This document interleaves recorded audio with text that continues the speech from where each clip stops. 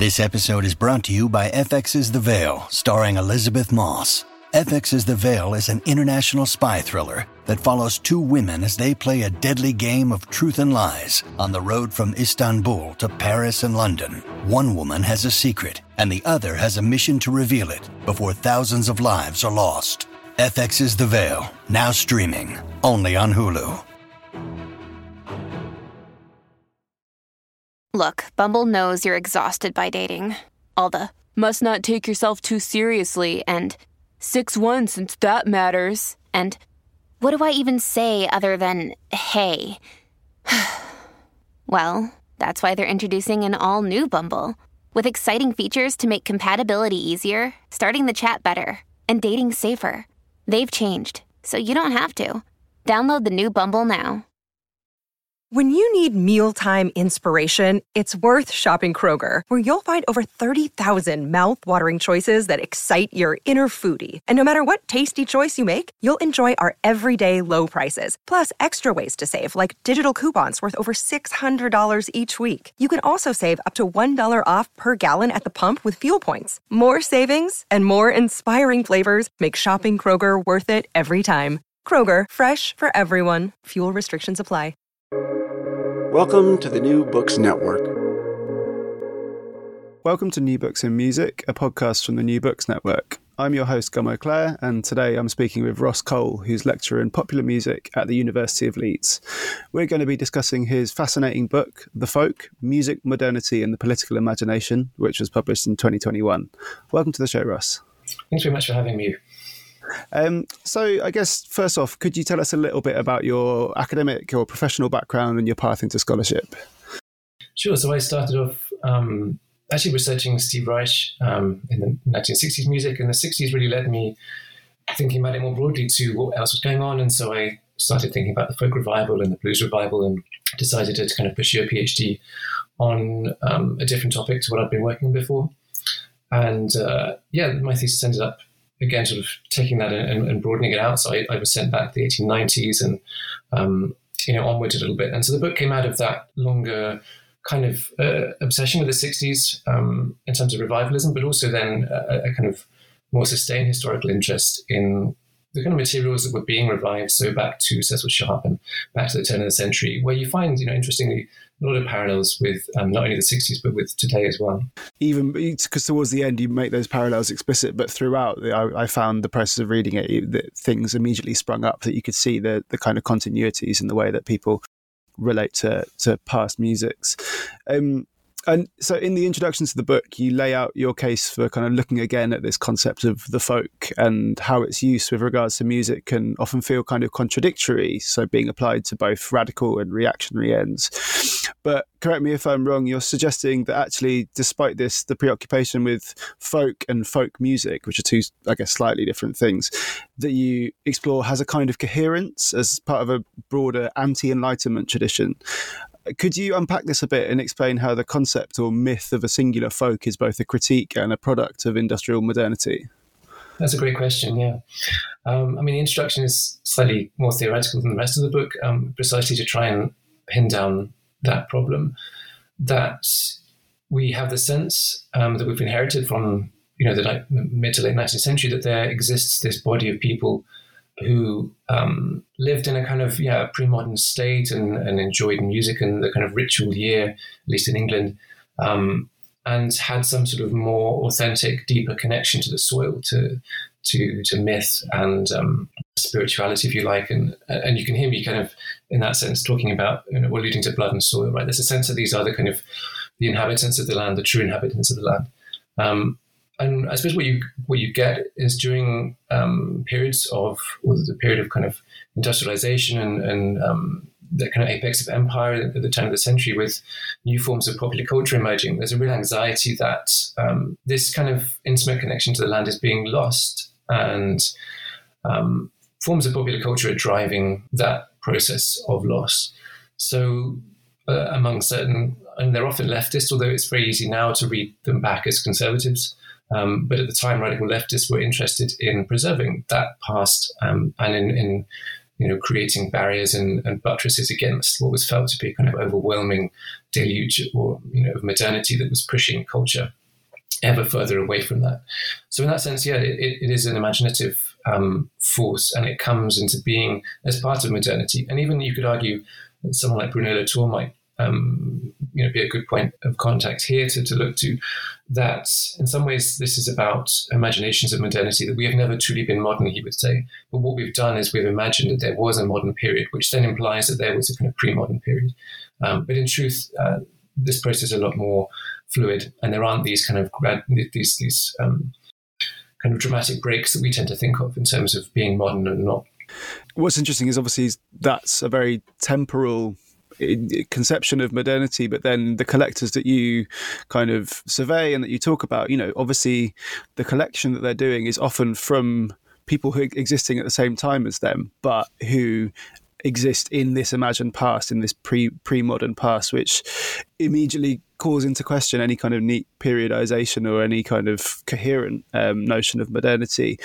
And that was something I found really fascinating. And obviously Cecil Sharp's work in Somerset is quite significant there. I wondered if you could talk about that relationship to people existing at the same time as them, but apparently in the past. Yeah, that's an excellent point. You've picked up on the fact that this is an important facet of the kind of broader Enlightenment project, if you like.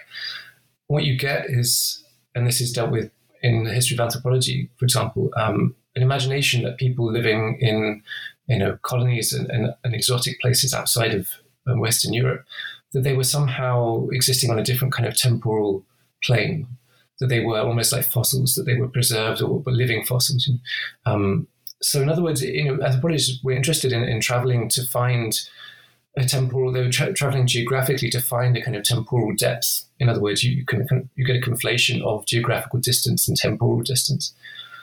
This is all part of the broader discourse of primitivism. And what you find with Cecil Sharp and with other kinds of folk collectors is that that process, and this is particular to Sharp, I think, in some ways, that he goes looking for those kind of internal, especially in England, those internal kind of primitives that are existing in places like Somerset, in kind of rural places that are not the city. And you get the same sense that he's looking at a kind of geographical distance, but at the same time, like you say, translating that into a kind of temporal difference. So at the time, other people, this was a bigger kind of debate happening about folklore and what it was. And other opinions would say, for example, these were survivals. And again, it refers back to that idea of almost like living fossils, that there were survivals of pagan times or pre-modern rituals or ways of being that were surviving but precariously into the modern world. And so therefore, what we've just talked about in the first kind of discussion we had about the necessity of trying to rescue and preserve those survivals, because they were at risk of kind of disappearing, or at least if they didn't disappear, their meaning would be lost. And that was something important that folklorists at the time thought that was their job, their role, to safeguard those traditions. You focus on the period kind of 1890 to 1910, and obviously before that, we're already seeing industrialization and huge shifts. What is it in particular about this specific period that throws up these sorts of anxieties and these impulses, I guess? Yeah, there's something particular. The main answer to that question would be that there's a kind of a real distinctive shift in popular culture at that time. But we could read it two ways. One, the symptom is that you get the foundation of certain societies. So the folk song society gets founded around that time, just a bit after the folklore society is founded. So there's a period in the late 19th century where people get interested on a very public level about the disappearance of folk culture. And it's not a coincidence that this happens at the very moment that kind of forms of mass culture are proliferating on a larger scale than ever before. So you've got, for example, the expansion of the music hall around that time. You've got popular press. You've got lots of other forms of kind of what they would have seen as perhaps lowbrow mass entertainment. And the anxiety amongst the folklorists was, of course, that these new forms of culture were displacing, if you like, other forms of culture that were more interesting, in some ways more intimately connected with the life of the land and the life of the nation.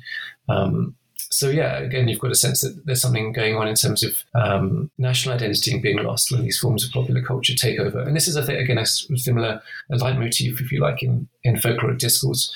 You tend to find this cropping up whenever there's a revival or an interest in folk culture, that relationship between different or new kinds of popular culture and a force or an imaginative force to try and resist that change. And so the force to try and resist that change in this instance is obviously takes the form of collecting, but it's a very specific and a highly partial kind of collection, right? It doesn't seem to be at all the kind of collection pursued by Cecil Sharp and others isn't at all interested in exhaustive documentation, and it's especially not interested in the individuals who produce these songs, right? So I wondered if you could talk particularly about this ideology of collection, and also the role that kind of then new technologies of documentation and reproduction play in their work. One of the most interesting things I did when researching the book was to go to Cecil Sharp's archives, which are held in Clare College in Cambridge, where I was working at the time. And yeah, his books are fascinating because he does, in some ways a good anthropologist, he does note down who he took the song from, where it was taken down, and he notates the song he transcribes it. And he has a separate book of of lyrics and other things, scribblings.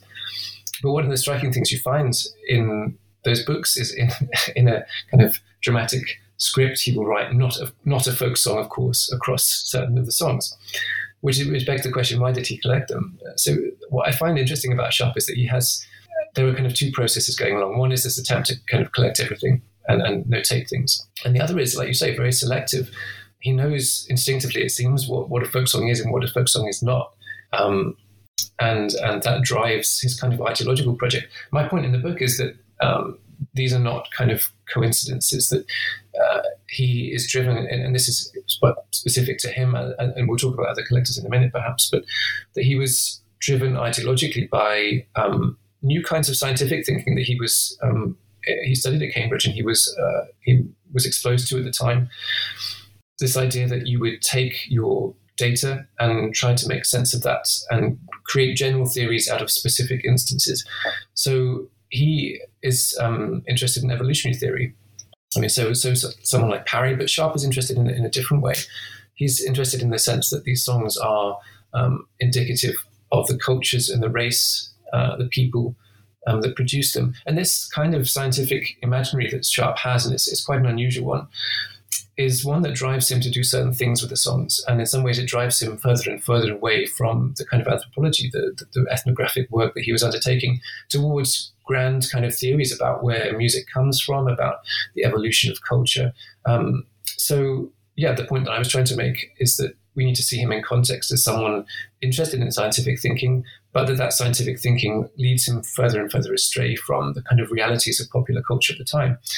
He writes very clearly that he does not like popular culture. He hates the music hall. He hates the fact that these songs are being sung in taverns, in towns and villages, and that other kind of songs are being lost. So again, we get that sense that his collecting is trying to kind of preserve a lost world in the face of changes in popular culture. Yeah, and this kind of taxonomic view he takes of folk song, and I guess scientific and also kind of brackets race scientific approach he takes.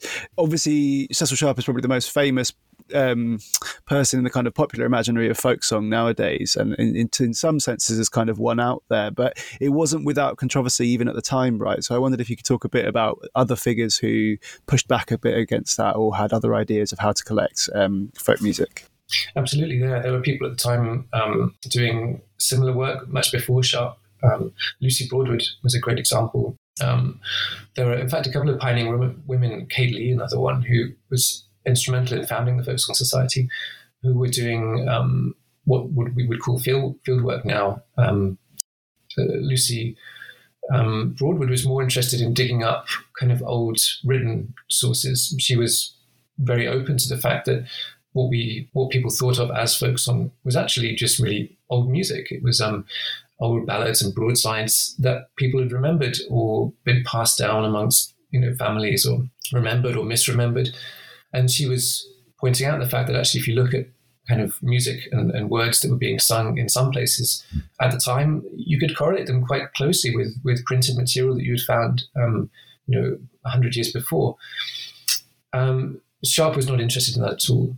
He had a very different, and this is what I was alluding to before, a more scientific obsession with understanding music, and he was not interested at all in the historical work that was required really to understand what this song culture was. My broader point in the book is really that folk music is a kind of is an invention. This is not a radical point if you read the material closely, because what you've got essentially is a series of contexts where people are singing old music, and at some point that old music or facets of that old music culture get turned into folk song. But of course, if you look at the time, people were singing all manner of stuff. It's a kind of mistaken belief to think that there were some people singing pure things and other people singing impure things. In truth, like if you look at the South in the US at a similar time, there's all kinds of hybridities going on. Someone like Henry Burstow is a great example of someone that sang all kinds of material. He just liked singing songs. Some of them were old songs, some of them were new songs. He didn't in fact make those distinctions that someone like Sharp and Broadwood, the intellectual elite, kind of urban elite, would make. They came in and really imposed their view of what was worth collecting and what was worth forgetting onto that song culture. In other words, making a kind of fundamental mistake, not to see those people's or take those people's experiences on their own terms. Yeah, and I was going to mention this later, but I feel like it makes sense now. In the British context, it feels like a lot of the desire for preservation is shot through with anxieties about kind of cosmopolitanism brought about through imperial strength, interestingly, which feels like quite a knotty point. It's the fact of British imperial dominance that makes concerns about the imperial core more profound. Is that accurate? Yeah, absolutely. You get some interesting discussion happening where, as usual, everyone, people will disagree and you find dissenting viewpoints. So Sharp became famous by debating people in print at the time, and you get the sense that people had read what he had written and said, well, actually, no, this is, if you look closely, you can find songs that come from the continent. And, for example, that we can't make these kind of national classifications that he's trying to do about where music comes from and who music belongs to. Music is fluid and hybrid, and in some ways, whenever you think of national music, it's a deliberate project of kind of putting up barriers where those barriers, in fact, don't exist. And similarly with the empire, that I came across some interesting sources where the point was being made that it's impossible to think of Britain at the time as being a kind of standalone nation, right? That the imperial project was a necessary project of hybridity. So to try and kind of counter that becomes a political project to try and purify and remove those kind of those connections that happen organically and inevitably when processes of colonialism bring other cultures into contact with the metropolis. So Sharp, for example, is very worried about cosmopolitanism, and his project is one of trying to resist that. And we can, of course, get a sense that what's going on here is political and has a racial dimension. And so, you already touched on the Folk Song Society a bit. I wondered if you could give a bit more, explain a bit more about what this organisation did and how their specific approach to revivalism was also really intimately connected to the movement for social reform. Yeah, well, in fact, the Folk Song Society was not really interested in revivalism initially. It's the point in the book is that revivalism really begins with Sharp and takes on a new life with Sharp, that he was first and foremost a revivalist. He was not someone that was interested in documenting culture for its own sake. He was interested in reviving it precisely because he thought contemporary society was decadent and full of kind of bad things, and it was time to return us to the soil and the land. So the Folk Song Society was started as an endeavour, a London-based metropolitan elite endeavour to document and understand kind of what they would have thought of as kind of charming traditions of song on the periphery, on the margins. So to document those songs, to understand how old they were, why they were being sung, and to kind of, if they published journals, a journal, and to document them, to write them down. They were interested in revivalism to one extent, which is that these songs would be performed at the meetings, but not by the singers themselves. They would be kind of performed by members of the society. So it's worth, seeing the folk song project in context, that what happens is a desire for collection and for preservation that gets turned into a desire for revivalism under Sharp. One of the most interesting documents, and you can find this, it's readily available if you look for it. Hubert Parry was asked to give an inaugural address to the society, and his address is a really remarkable text in the history of popular culture, because he comes out almost immediately and says, the society is doing something great precisely because it's combating this kind of horrific disease that is popular culture. And on first reading, like I said, it's very easy to see that, or to think that this is a kind of a conservative desire to, in some ways, ignore, discount the culture of the masses, of the people. But Parry, and this is not, he wasn't alone in thinking this. There was applause and there was a lot of praise for this kind of comparison, that this address that he gave in the press at the time. He was comparing it to things like, well, he wasn't really interested in the popular as such, but what he was interested in was in the intersections of popular culture and commerce. So he was a follower of William Morris, and so you get a sense that what he's really concerned with is not so much bad popular culture, but it is a kind of system, and a system that is disenfranchising people, is selling people bad stuff in the same way that you might be, as a poor person in London, be forced to live in a badly constructed house. He was worried that people were being given kind of junk music, and that was the fault of a kind of rampant capitalist system. So in other words, what we can move towards is a sense that actually this was a leftist anxiety at the time, that people were being deprived of good culture through and as a result of kind of rampant and immoral kinds of capitalism. And this is kind of like a proto-Frankfurt School in some ways. Exactly, yeah. Angle, yeah. And that's super interesting. And the intimacy between kind of social critiques and economic critiques, and then the role that culture plays is really interesting. And I think a phrase that kept coming back to me was the notion of culture war throughout, a kind of Victorian culture war. And the Victorian aspect here, I thought, it was significant, because I think a lot of the discussion of the music hall, as much as it being that leftist kind of culture industry critique, does have a kind of moral core to it, I think. And so it felt quite distinctively Victorian. This is a bit outside of what you cover in the book, but I wondered if there are equivalent movements and attitudes towards folk music going on, say, in France at the same time or elsewhere in Europe. Yeah, it's a question that I would not be best placed to answer, but I know that, so drawing on something like Catherine Ellis's work on France, that folk music was considered to be a kind of emblem of national identity, precisely because of its kind of relationship to the soil and kind of the humble and the kind of honest simplicity of it. But yeah, I would have to direct you to other work. I wouldn't want to speak on subjects that I hadn't done the kind of necessary work on. Sorry, that was a bit of a curveball. It's just something that popped into my head. And so then you touched on William Morris there, and then in chapter 3 you kind of dig into his relationship to the folkloric imagination a bit more substantially. And I think something that comes through there is the idea that notions of the folk and the pastoral are always at least as concerned with a critique of the present and a vision of the future than a real historical interest in the past. So how does this come through in William Morris's kind of utopian and pastoral vision of socialism? It's really important to see, and it's something that hasn't been done, I don't think, enough in the literature, to see the folkloric kind of drive as being something that's manifest across culture. So it's not just that there were a bunch of, people, folklorists interested in preserving song, and actually the rest of culture was pretty much uninterested in that.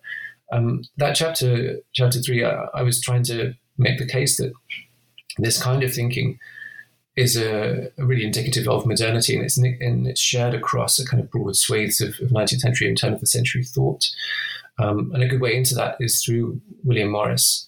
someone who is very concerned with, again, a similar kinds of loss. The crafts are being lost, and that the answer is to revive the crafts, to learn them again, and that in learning them again, this has some deep and important connection to modes of social organization. The crafts are not just crafts, to be practiced by the minority, but somehow by practicing crafts on a mass scale amongst the people, this will return them to a better sense of who they are, a better relationship with economics and all this kind of thing.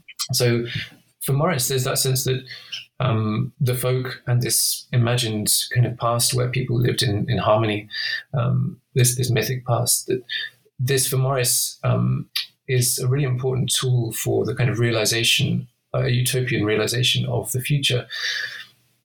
So in News from Nowhere, he sketches out this past that is very folkloric, that involves.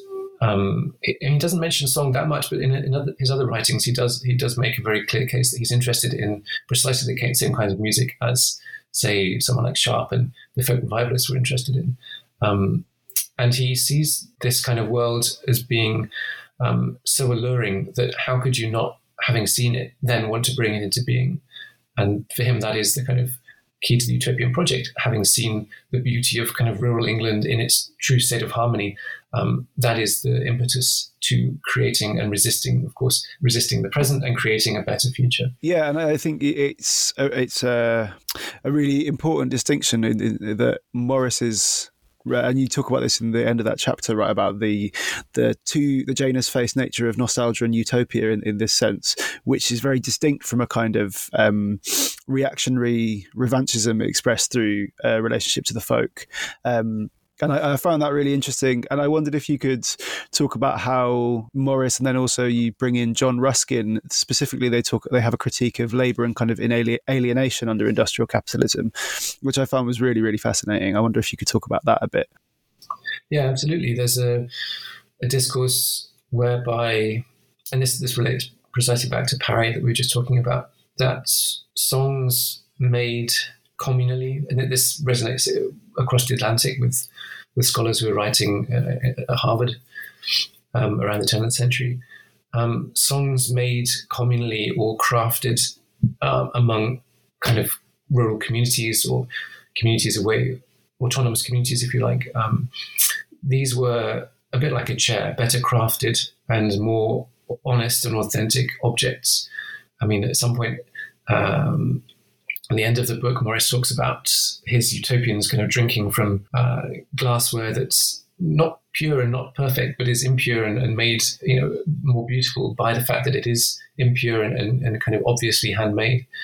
So there's the sense that songs, that an equivalent thing is happening in culture, in expressive culture, that kind of good songs, honest songs made by people, individuals, are better than mass-produced songs made by, Tin Pan Alley, as it would become known, the sheet music industry, the music hall industry, these kind of top-down, highly capitalized kind of industries were producing mass culture, things that were like the glassware, identical, uniform, in some ways robbing people of that, not only the enjoyment of kind of what they would have thought of as an authentic song, but the actual practice of creating those songs themselves. So I think that's the kind of nexus. That's what we're talking about in terms of alienation and music there, that in terms of the production of song, there's a kind of distinct 19th century imaginary where it moves, or it is seen to move, from a state of kind of innocence where songs are created outside of the metropolis and outside of the capitalist system, towards songs being kind of funneled down from on high from the city, and therefore some people losing that or being alienated from the practice of creation and the practice of kind of communal enjoyment of a thing outside of a highly kind of rationalized system. And I think it's really interesting reading that chapter. You can draw such a clear through line from that and through to kind of discourses of rockism and authenticity in rock and pop music, and I guess also the way those become masculinized and feminized as well, quite clearly, which is really interesting. And then in chapter 4, you move across the Atlantic to look at approaches taken to song collecting in the US. Could you explain a bit how figures like John Lomax used folk music as a cultural medium to reassert a belief in absolute racial difference?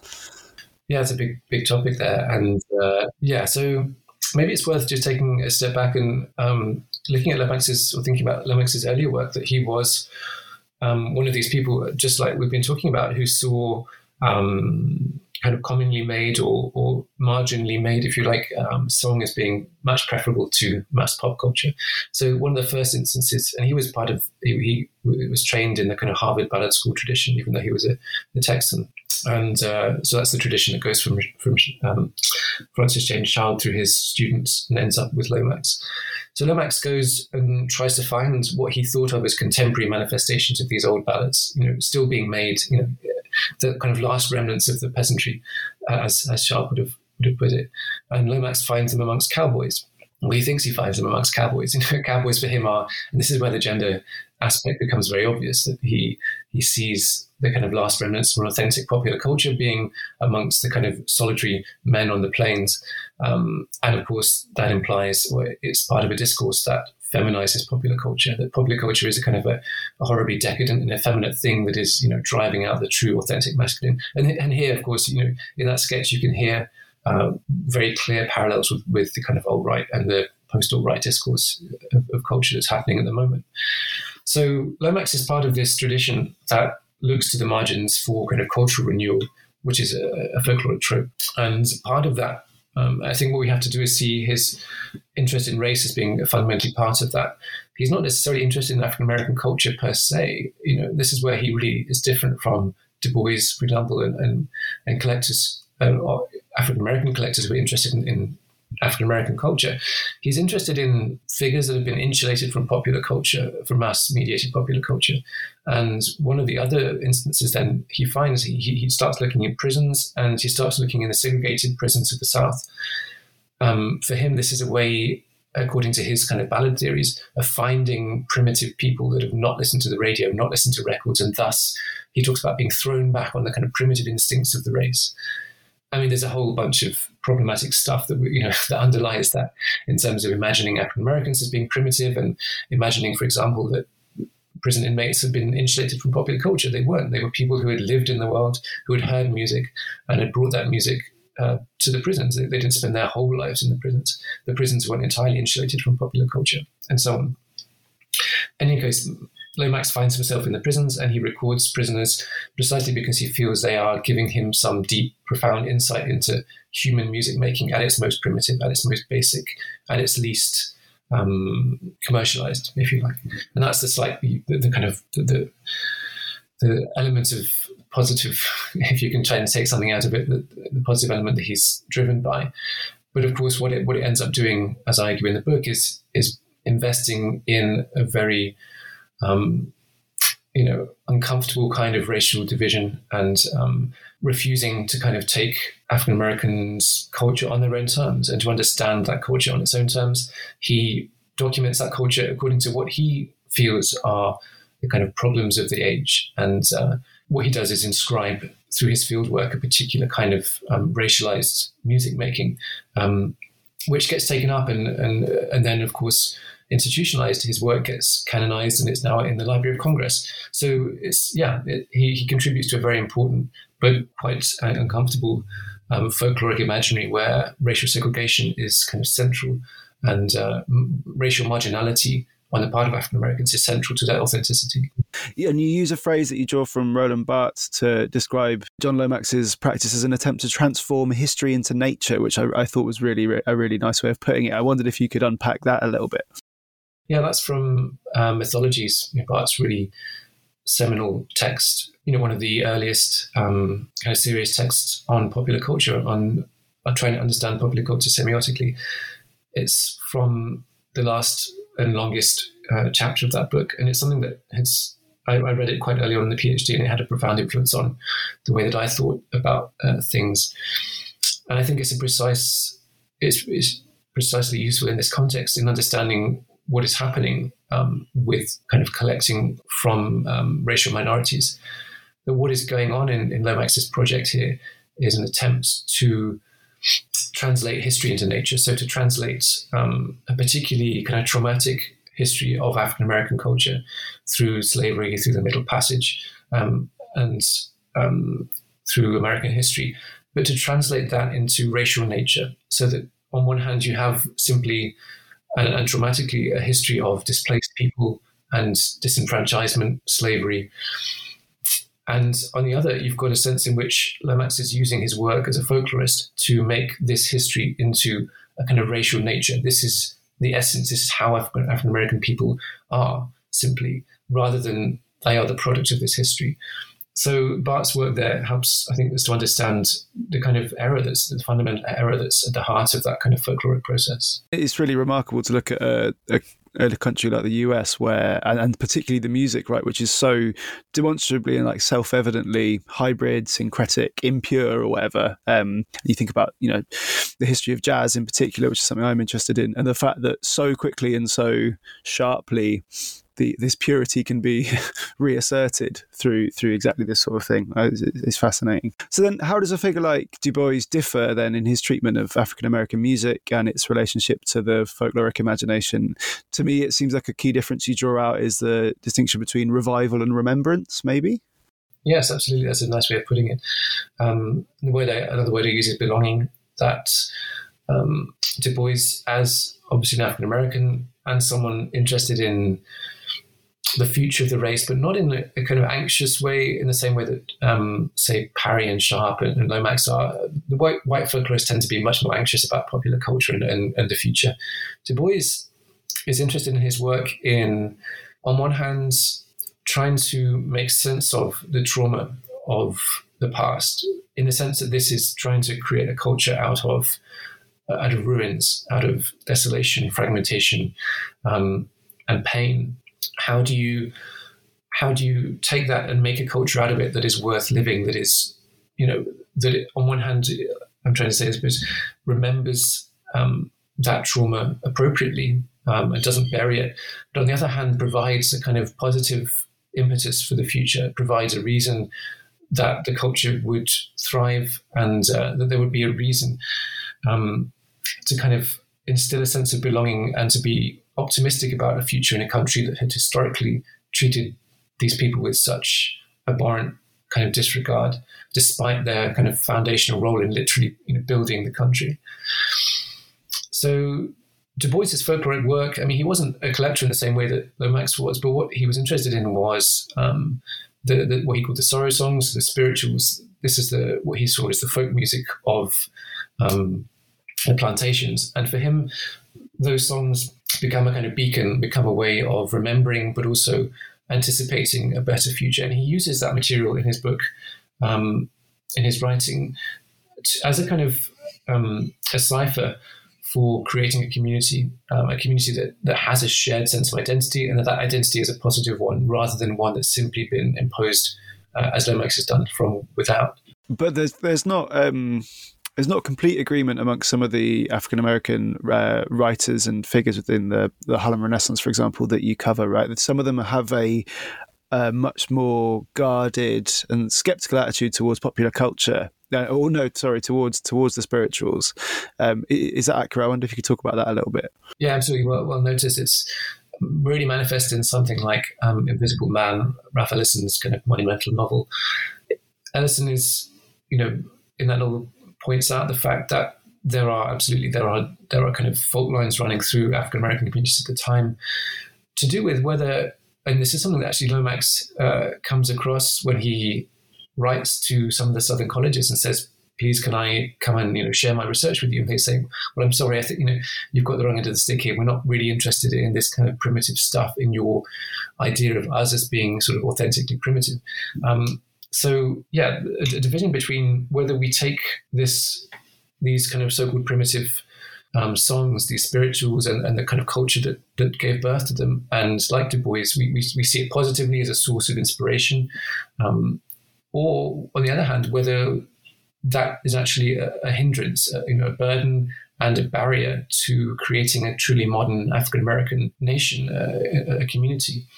So there are debates at the time between what is the right way of doing that. Some colleges have certain ideas, other colleges have different ideas. So amongst the Harlem Renaissance, you get a sense that there are positive kind of sources of inspiration that come from the deep folk past, if you like, at the same time as there are efforts to try and transcend that by entirely jettisoning those stereotypes, precisely because the stereotypes seem to hold back the kind of progress of that community in relation to the kind of white mainstream. It struck me as having parallels actually there with different attitudes towards improvisation and improvised music and jazz. I was thinking about George Lewis's conception of the Eurological and the Afrological uses of past material there as well. It felt like there was really real clear similarities there actually. And so then on chapter 5, you kind of turn it back to Cecil Sharp and discuss his quite complicated ideological underpinnings, which include a really strong kind of ethno-nationalism, I think, that structured his approach to folk song and what you call his hostility to the present. So you've already touched on him quite a bit, but I wonder if you could talk really specifically about the kind of broadly proto-fascistic aspects of Cecil Sharp's work. Yeah, I mean, Sharp he's had his fair share of criticism over the years, and there's a sense, I think, amongst folklorists, contemporary, those scholars interested in folklore, that, he is a slightly awkward figure, and we just need to kind of forget about him. But what had struck me in the literature was that people someone like Dave Harker had identified that there was something odd about his politics. There was something kind of contradictory, in the same way that we've been referring to throughout this discussion, that there's some sense in which there's an odd overlap between the kind of leftist radicalism and what we read as kind of staunch conservatism, particularly kind of racial conservative attitudes towards racial identity and belonging. But other scholars have just left it there and said, well, this is just how it is. It's an odd kind of mixture. And so I saw that chapter and my work in general on Sharp as being an attempt to make sense of his politics. And when you start to piece the puzzle together, you see quite clearly that he anticipates particular kinds of fascist ideas in a way that I was drawing a lot on Steve Sternhell's work. And he makes the broad but really essential point that fascism should not just be seen as in relation to fascist regimes of the 30s and 20s, but really in terms of a culture that gets born around the late 19th century and is a culture before it becomes a political force. And so Sharp is very much of this culture. He is someone that is a conservative nationalist, but he's also a socialist. He's a Fabian socialist, so he's interested in slow social change. He's conservative when it comes to women's rights. He doesn't support suffrage. He doesn't support universal suffrage, the vote. He's interested in the soil, in people's relationship to the land and their past. He's anxious about cosmopolitan culture, and we can hear, pre-echoes of that way in which the word becomes associated with Jewish people, with figures who transcend in uncomfortable ways the barriers of nationhood. He's interested in resisting what's happening in terms of the empire and hybridity. He doesn't like that. He wants to rescue kind of essential Englishness. He wants to do this through education. He's not interested in revolution, but he is interested in a kind of revolution of the spirit, and that's Sternhell's phrase. He's interested in changing, and he has a kind of, as I mentioned, a kind of masculine focus, but changing English men and changing English boys through education to have a new attitude towards the nation and their race and their brotherhood. Then if that sounds a bit vague, then we can start being more specific. He uses words like Aryan, and he's interested in reading work that's being carried out in France on what was thought of as a kind of the Aryan roots of music. So all this stuff is kind of there under the surface in his work, and I felt that it hadn't really been brought to the surface, and that was, as I said, I saw that as my job in this chapter. Yeah, and to circle back to the kind of the Darwinist and the scientific stuff that you touched on at the beginning, he has this idea, right, of communal selection, which involves, correct me if I'm wrong, you say the kind of basically an erasure of individual creativity, and something that comes through in the book a few times is your kind of a defense of the notion of authorship to some degree because of the problematic implications of this. And this is kind of a slightly uncomfortable realization for me, because I'm instinctively quite skeptical of claims of individual genius or intellectual property or whatever. But then the fascistic or maybe social Darwinist overtones of the idea of folk songs being turned into what you call anonymous tokens of organic collectivity really gave me pause. So I wonder if you could unpack that a bit and whether there's a way to kind of square that circle between not lauding the individual, but also not kind of dissolving into this kind of scary collective Volkish idea. Yeah, absolutely. In some ways, I was interested in understanding or bringing individuals back into the picture precisely because of this sense that we have that folk songs emerge naturally, organically amongst the people from some anonymous place. I mean, as I said, there's so many ironies here that Sharp does give credit to individual people in his fieldwork. And then when it comes to theorizing about it, he suddenly forgets that. And he's much more interested in theorizing how these songs came about and why they came about. And essentially, his whole theoretical edifice rests on this idea that the songs are organic manifestations of the race and of the people that live in that location. And in order for that to work, he has to really get rid of individual authorship to make sense of it. And what he does is to see songs as being, and there's all kinds of problems here, and people identified these at the time. His colleagues in the Folk Song Society and other people writing in journals at the time reviewed his book and were very skeptical of his theory because he seemed to change his theory according to who he was debating and what he was writing about, and it didn't really seem like a watertight theory. In any case, what he was trying to do was get a sense of these songs kind of emerging from the soil, and therefore, as a revivalist, what we need to do is get back to those songs, and those songs will help us get in touch with our roots. That's the kind of theory. Of course, as we're talking about, the practice is very different, that these songs, we're not talking about individual geniuses, but we're talking about at least kind of creativity that is not being given due credit in the folkloric discourse. What you find in the US is a similar idea that somehow songs are created through, this is the communal theory of balladry. It was rubbished by a brilliant writer called Louise Pound, who was one of the kind of key, or took aim at Lomax's work. And her argument was that we should not just assume that these ballads emerged organically from some dancing throng in the past, but that our job as historians is to understand where they came from, and that there are authors.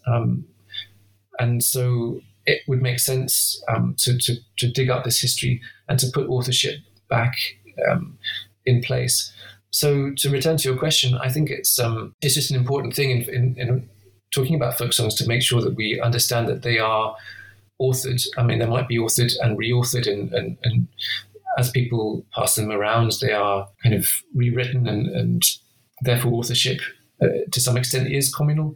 But that it's important to have that sense that there are human agents involved, that it's not just some organic process of emergence from the soil. One thing that just kind of initially, maybe quite superficially, I found surprising was Sharp, but also people like Hubert Parry and others' his assertion of the purity of the folk songs that he collected, and that they were folk songs by dint of their purity, and obviously especially considered against the music hall or whatever.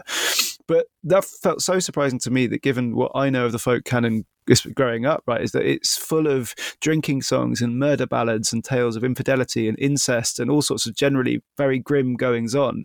So for me, that's the folk canon, and maybe that's because of changes since Cecil Sharp, but it felt like a really interesting contrast to the kind of folk music that I know. So Sharp is interested in cleaning up folk culture and passing on because of this political project. And this is where it's important to situate him as a kind of political agent in that sense, not just, or a gatekeeper, if you like.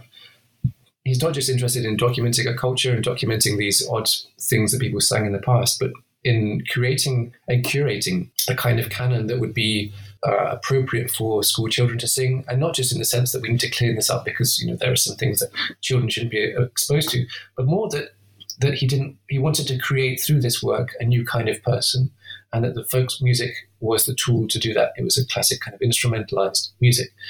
But as you say, what we need to do to kind of understand the past in a more accurate way would be to remove that idea of folk music and just see the songs of the past. And this is what people are doing now who work on this area.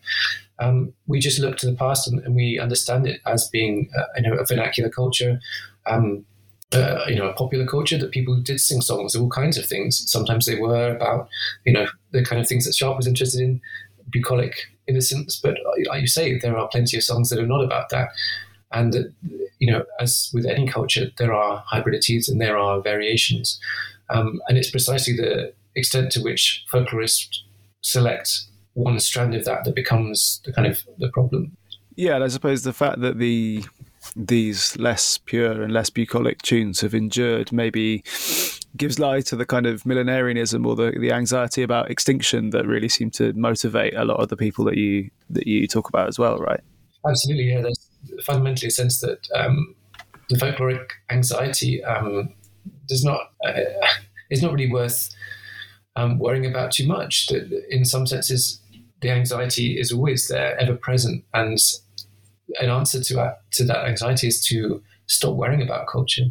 I mean, it's not the answer to everything, but I think folklorists have historically tended to overplay that anxiety, and that there has always been, for example, vernacular music making has not stopped. People have not stopped writing songs. That popular culture, in the kind of mass Frankfurt School sense, has not demolished entirely our intimate everyday enjoyment of music. And I suppose that makes me wonder, and this is something that kept coming to my mind reading the book, is it possible to have a kind of preservationist impulse that isn't inherently regressive? That's a great question. I think so. I think a good model would be the earlier collectors before Sharp, that we could go around and we could collect songs. We could attempt to understand, say, the ways in which people adopt and adapt the kind of material they come into contact with. And then there is some interest in preserving that, but without that sense that what we're doing is somehow an important cultural force for rejuvenation at the same time. And then in towards the end of the book, you make a strong case for the ease with which the folkloric imagination, as we've spoken about, becomes this central thread in a fascistic relationship to culture. Could you talk a bit how it becomes a key component in contemporary far-right kind of conspiratorial culture wars? Yeah, absolutely. So the figure I turn to is Paddy Tarleton, but there are plenty of other figures amongst the kind of dissident right of the 2010s and now the 2020s who are invested in very similar ideas to the ones that Sharp was encountering at the turn of the century. So investing in racial difference, investing in songs as being key indicators of kind of racial identity, but not only indicators of racial identity, but sources of kind of, as I said, rejuvenation. And this is the kind of the palingenesis, if you like, the kind of way in which fascism would want to rebirth a culture, not through a Marxist uprising, but through another kind of revolution whereby culture would transform people into new subjects, new political subjects. And music is, amongst the alt-right, kind of a crucial part of this. They have similar anxieties to the leftists of the late 19th century, in the sense that they often have a kind of antipathy towards mass popular culture for the similar reasons. They see it as being kind of capitalistic and perhaps is gendered as well. So there are several parallels, as you mentioned, between the discourse of anxiety about popular culture now and the same kind of anxieties that were being thrown around at the turn of the century. But in particular, what's interesting amongst the alt-rights is the sense that, folk is the route to reconnecting people with blood and soil, with the land, with one particular kind of people. In other words, that folk culture is a manifestation of one particular ethnic group, and that group, in this case, in the alt-right, is under attack. This anxiety that white culture, the very culture that Cecil Sharp was interested in preserving and reviving, is at this precise moment in time threatened by immigration, threatened by cultural changes, hybridities, these kind of things that are well-known aspects of our modern world. This is kind of an aside, but I know you've written elsewhere about vaporwave and internet music, so that sort. And obviously, there's a massive fascist strand that fashwave, and there's a big kind of internet subculture of the far right, and with those sorts of aesthetics. Is it the same far right? Do you think, just listening to Nazi folk and fashwave, or because the relationship to the soil is obviously quite attenuated when it comes to vaporwave and that sort of stuff? Yeah, this is a great question. I mean, as with any movement, there are, people who disagree and like different kinds of music. I always think of the extreme right, the relationship between music of the extreme right and culture as being almost like a virus, that there's a sense in which the extreme right doesn't really have a genre that is archetypal, but what it does is infiltrate other genres and kind of flip them, turn them into kind of fascist tokens. So it's a great example with Vaporwave. Vaporwave didn't start as a fascist subculture. It has nostalgia as part of its kind of DNA. But Fashwave comes in, or right, dissident right kind of creators come in and flip it and turn it into something kind of fascistic. And there's some good arguments to be made about why kind of 80s pop might make a good kind of fascist anthem, but that's maybe another conversation for another time. It's the same kind of thing with folk music, that there are these old Union songs, and what do kind of alt-right singers do? They come in and they take these Union songs and they flip them and they become alt-right anthems instead. So yeah, I don't see there as being a kind of any essential relationship between music and extreme right-wing politics, but that there is a kind of strategic or even a tactical kind of use of that music.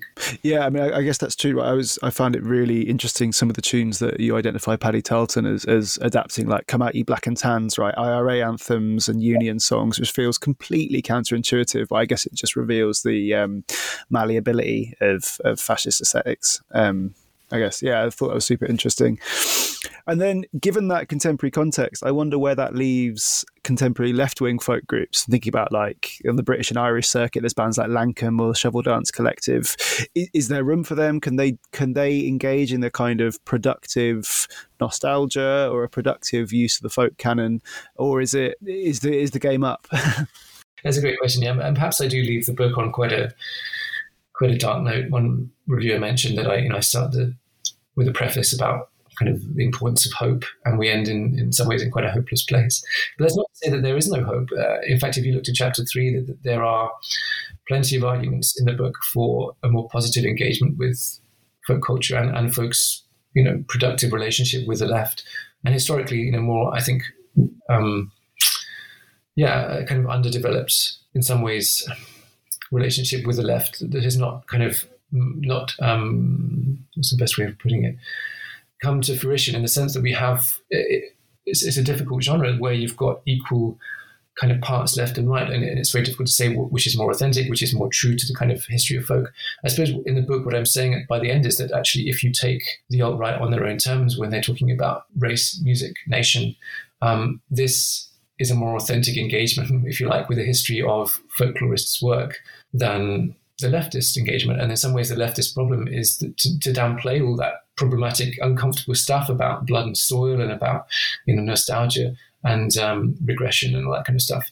So if there is space, and I think there is definitely space for leftist or radical uses of folk music, but it would have to be a kind of use that would have a kind of a knowing distance from the history of folklorist work, and maybe go back and recuperate that sense of a hybrid popular culture that, folk music historically has been obsessed, as we've said, with purism, with not just ethnic and racial purism, but cultural purism, and that a more authentic kind of leftist political attitude would be encompassing, would be Catholic, would be much more open to hybrid forms of culture. And, if you're going to be a democratic kind of movement or have a kind of democratic sympathy, you need to take people's experiences seriously on their own terms, rather than imposing your idea of what they should be listening to. This, for example, is Ewan McCall's fundamental failing, right? That the biggest, the most famous, perhaps leftist Marxist songsmith of the modern era is very much in the same line as Sharp, in the sense that he thinks there's something bad about popular culture, and the answer is to turn to folk culture, and that is where you're going to find true and good culture, rather than saying perhaps there's something about people's love of popular culture that is worth taking seriously on its own terms. It's kind of like a folk without the folklorists, is the word, perhaps. Yeah. And what are you working on now? So now, I'm still thinking about these similar themes, nostalgia and political radicalism. So I've been doing some more work on the Nick Fuente's Orbit, the Groyper core movement, if you like, but also thinking about folk music. I'm currently working on a Cambridge companion to folk music, and perhaps some more work on vaporwave. So, Groyper core sounds relentlessly horrible, but invaluable work as well, I think.